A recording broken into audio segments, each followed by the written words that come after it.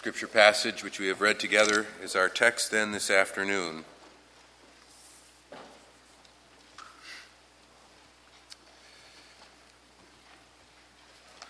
Congregation of our Lord Jesus Christ.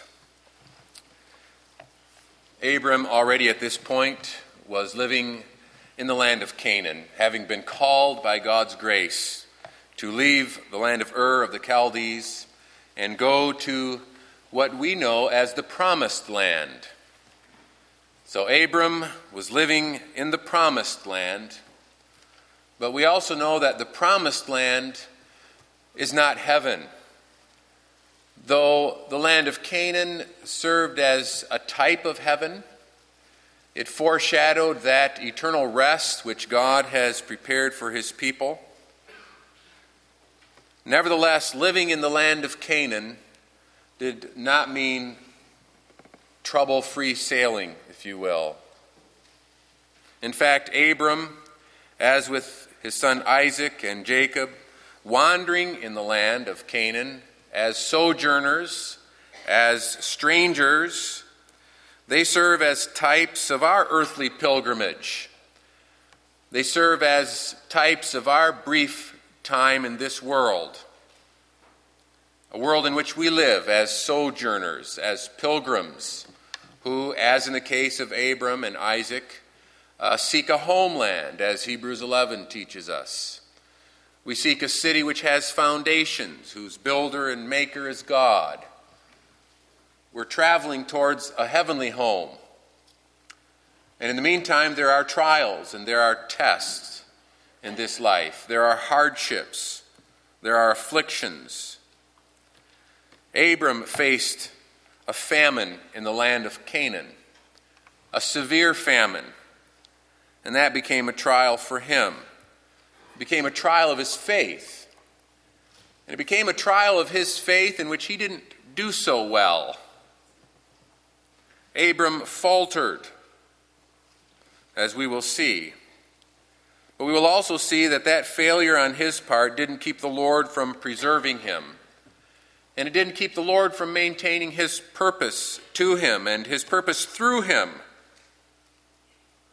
The call of Abram from a land of idolatry reveals God's amazing grace. But God's amazing grace continues to be revealed to Abram and through Abram in the way he preserved him, in the way the Lord maintained his purpose, and the way he kept his plan. So that as with every child of that covenant of grace, the Lord's faithfulness shines in the way he keeps his purpose from being frustrated by human weakness and doubt and sin, and by worldly powers that would threaten, humanly speaking, the fulfillment of God's plan. God preserves his purpose in spite of the failings that mar the most faithful lives of God's children. And that's what we see in this passage before us. When Abram falters, the Lord shows his faithfulness and grace. Now, this revelation of the Lord's faithfulness begins with an account of Abram's failure. I've described a fear-driven plan to capture Abram's actions here as he went into the land of Egypt. In the face of this famine, he sought refuge. He sought food for his household in the land of Egypt. He went down to Egypt. And at this point already, we might ask the question, was Abram justified in doing this? Was leaving the promised land at this point an example of little faith? Did he falter in his faith already here? You know that this instance of Abram going down to Egypt is the first of at least 4 examples in the Bible of going down to Egypt. It won't be long when Abram's grandson, Jacob, also known as Israel, will go down to Egypt with his extended family in order to escape a famine, in order to provide food for his family and his household. That's one example. Many, many years later, in the time of Jeremiah, the people of Jerusalem, they go down to Egypt. And in their case, it's to escape the threat of the Chaldeans. They seek refuge and safety in the land of Egypt. And then, of course, there is perhaps the most familiar example, and that is of Joseph, the adoptive father of the Lord Jesus Christ, who took Jesus and his mother Mary and went down to Egypt. And there it was, to escape the threat of Herod's malicious enmity against the Lord Jesus Christ.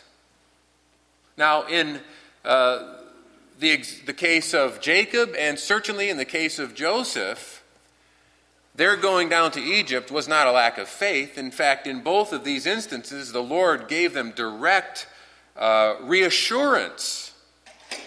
In fact, in both of these instances, by way of a dream, the Lord assured them that going to Egypt was the right thing to do.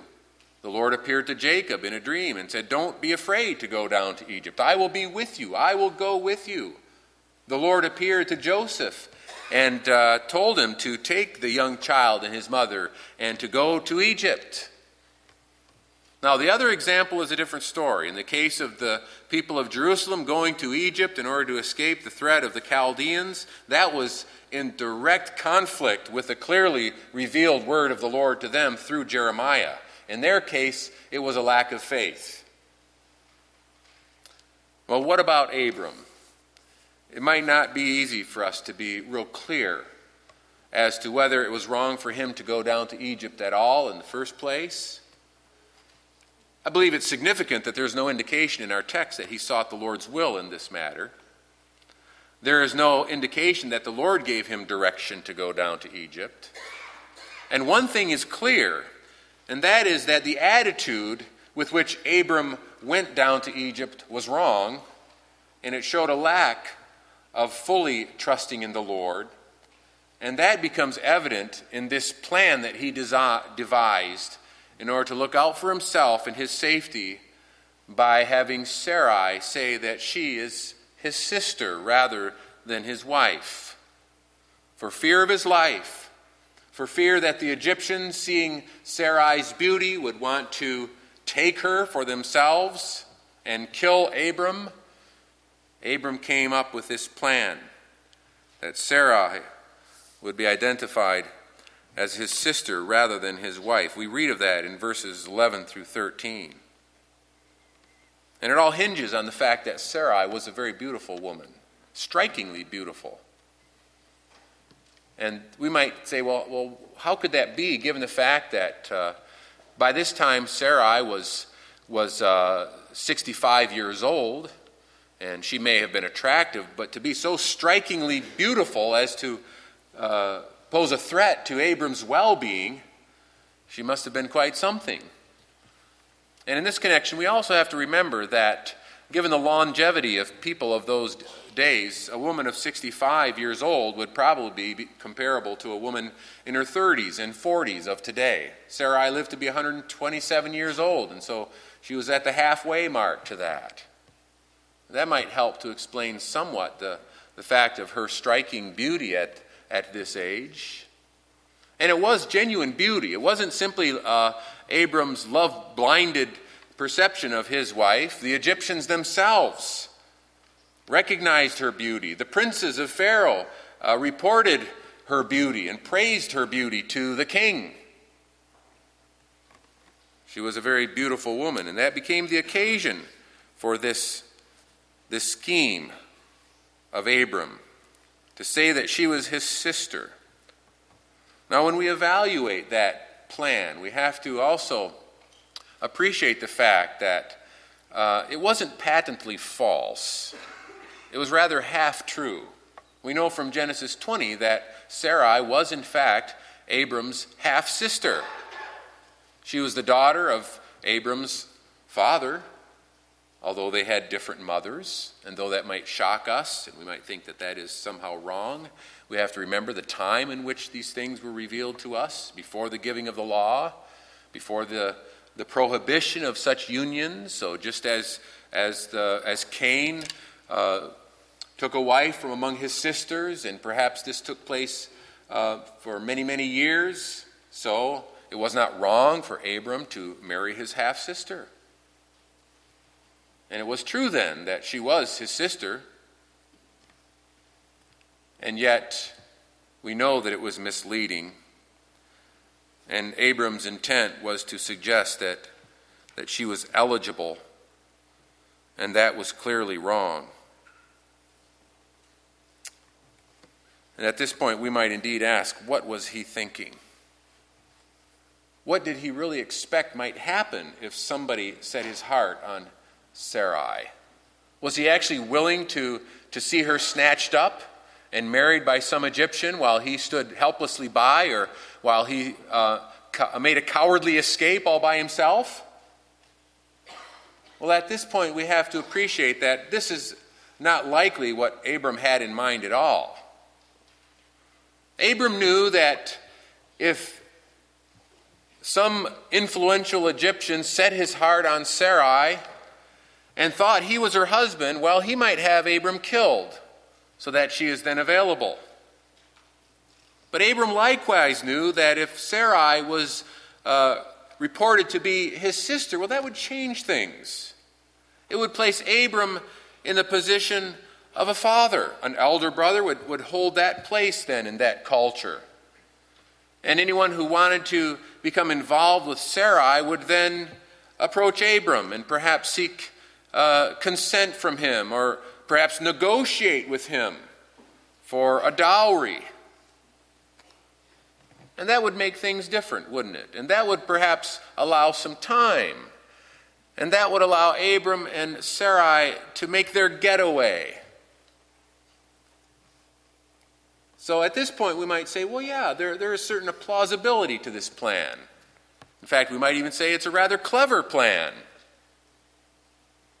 But here, congregation, we also have to realize that clever is sometimes nothing but worldly wise. And to be worldly wise is something different than to show faith. There are three things that are clearly wrong with this plan. And by identifying these three things, it may be helpful for you and I also to evaluate plans that we make. It might help us to evaluate our own attitudes and our own actions.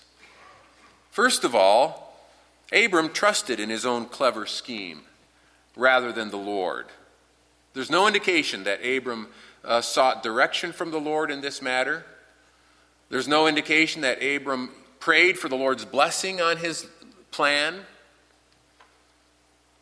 He trusted in himself, and he failed to do what Proverbs commands us to do when it says, trust in the Lord with all your heart, and do not lean on your own understanding. In all your ways acknowledge him, and he will direct your paths. And then the next verse says, do not be wise in your own eyes. You see, those are the very things that Abram failed to do. He failed to trust in the Lord. He leaned on his own understanding. He didn't acknowledge the Lord. He was wise in his own eyes. And we'll see what kind of trouble it brought upon him. So Abram failed to trust in the Lord fully in this case. And secondly, Abram feared man more than the Lord. And when you fear man more than the Lord, it's as if you fear man rather than the Lord. You see, Abram thought more of the dangers and the threats that man posed in this situation than he thought of the will of God and the protection of God. That's, in a way, it's another way of fleshing out the fact that he didn't trust in the Lord. Remember how the Heidelberg Catechism explains the first commandment, that we're to have nothing else other than the Lord upon whom we place our trust. Him alone we are to fear. Abram feared man here more than the Lord. And you know what the Bible says about that. It says the fear of man brings a snare. When people are ruled by the fear of what other people think, when they're controlled by their approval or their disapproval, well, they end up being entrapped because of that attitude. The fear of man brings a snare. Abram, on this instance, feared man more than the Lord. And thirdly, the plan that he relied on was itself a deceptive plan. And it was both wrong and it was foolish. And indeed, in his own cleverness, Abram did set a trap for himself and for Sarai. And isn't that the real pitfall, the real danger of falsehood, the real problem with deceitfulness? Rather than solve problems, telling lies usually makes them bigger. It usually makes them worse. It tends to complicate things. Children, you need to remember that. When you're tempted to tell a lie because you want to get out of some kind of trouble or you want to protect yourself, the next thing you know, you're going to have to tell another lie in order to cover up that lie. And pretty soon things are going to get pretty complicated. And you're going to find yourself in all kinds of trouble because you started with a lie. Oh, what tangled webs we weave when once we practice to deceive. And that's what Abram discovered. Abram didn't reckon with Pharaoh, did he? In verse 15, we read, when Pharaoh's officials saw her, they praised her to Pharaoh, and she was taken into his palace. It's that simple. Pharaoh saw, he wanted, he took. No negotiation here. Suddenly, Sarai's a member of Pharaoh's harem. And you see what kind of trouble then Abram finds himself in. And that leads us to consider, secondly, the Lord's care for his servant in this terrible situation that he'd gotten himself into. Sovereign protection. There's a bit of irony in the very language of verse 16 where it says of Pharaoh that he treated Abram well for her sake. If you paid attention to this passage, you'll notice the very same language in verse 13 where Abram says to his wife, "Say you are my sister, so that I will be treated well for your sake." Well, it seems as if his plan worked. It seems as if Abram is being treated well for the sake of Sarai. Namely, Abram's receiving gifts. No dowry, no negotiation, but Pharaoh's sending flocks and servants his way. Sheep, they're enumerated there. Cattle, sheep, male and female donkeys, men servants and maid servants. Perhaps this is the time when Abram acquired Hagar, the Egyptian maidservant, a gift from Pharaoh along with others. Female donkeys, camels, valuable means of transportation.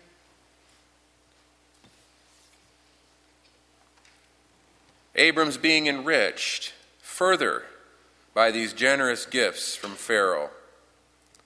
You know that worldly schemes, they sometimes seem to work.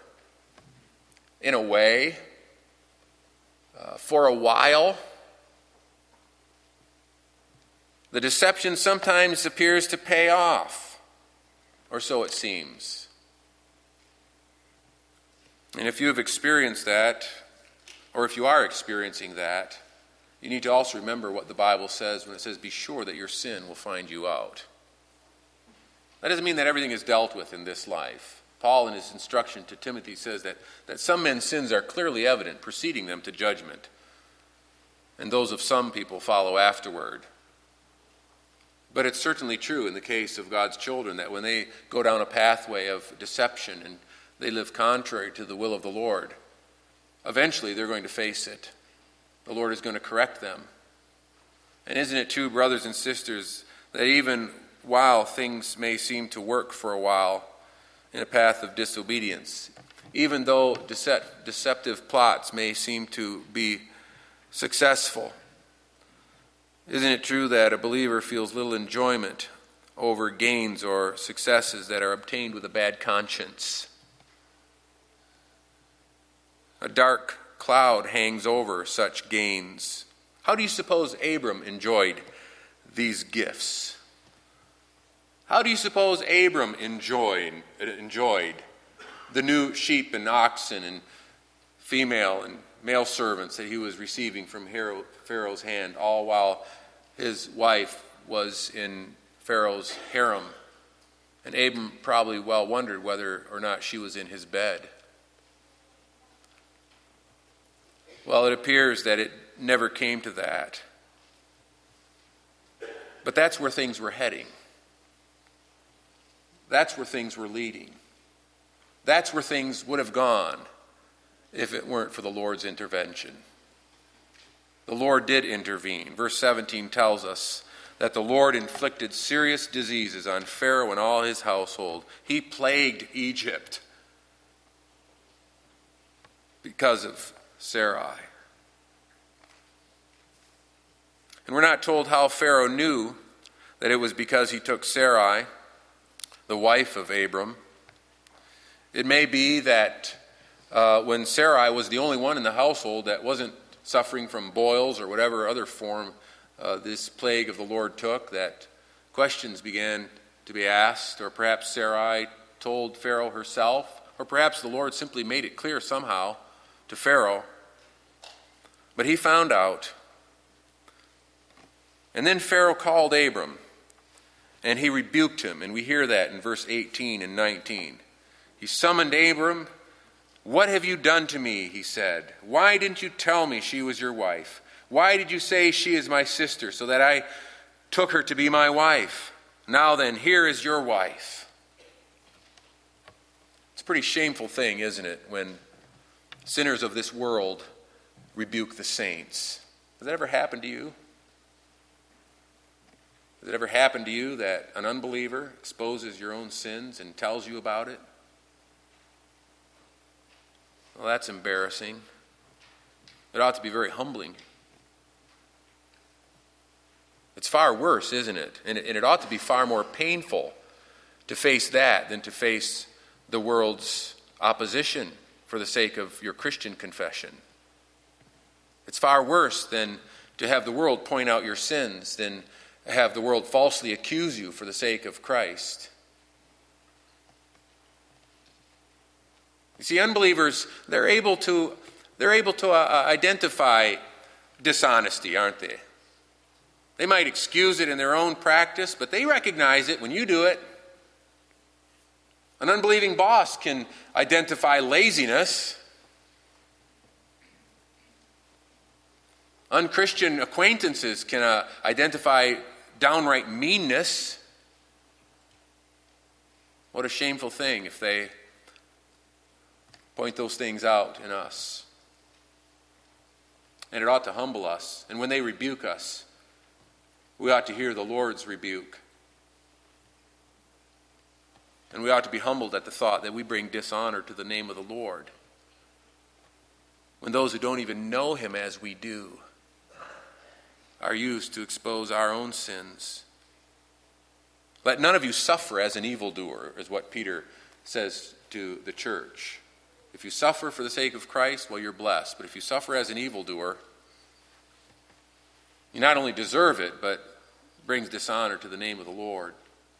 And isn't that, in fact, what Abram was experiencing here by this rebuke from Pharaoh? Abram's silent before Pharaoh. He has no excuse. Abram was chastised by him, and he must have felt it. He must have felt it painfully when he was escorted out of Egypt by Pharaoh's servants. That's what he did. He commanded his servants, send this man out of here. Probably with an armed guard to the border. He was exposed. Abram was humiliated. Abram was expelled. But we see the Lord's work in this, don't we?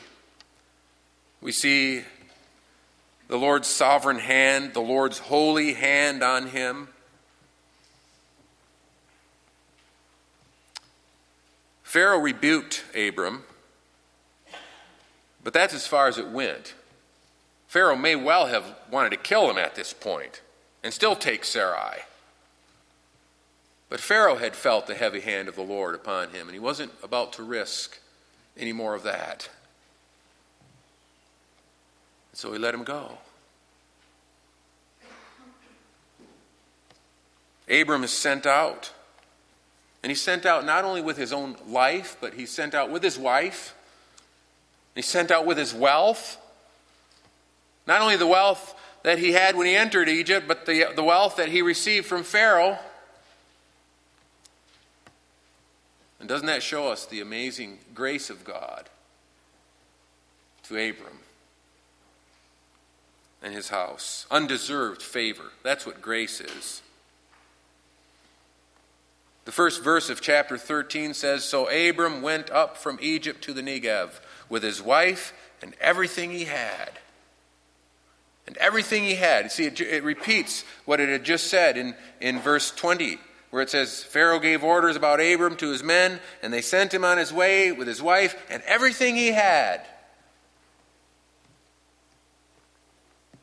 All those things that he had before, all those things that he had accumulated in Egypt. And then the next verse goes on to say that Abram had become very wealthy in livestock and in silver and in gold.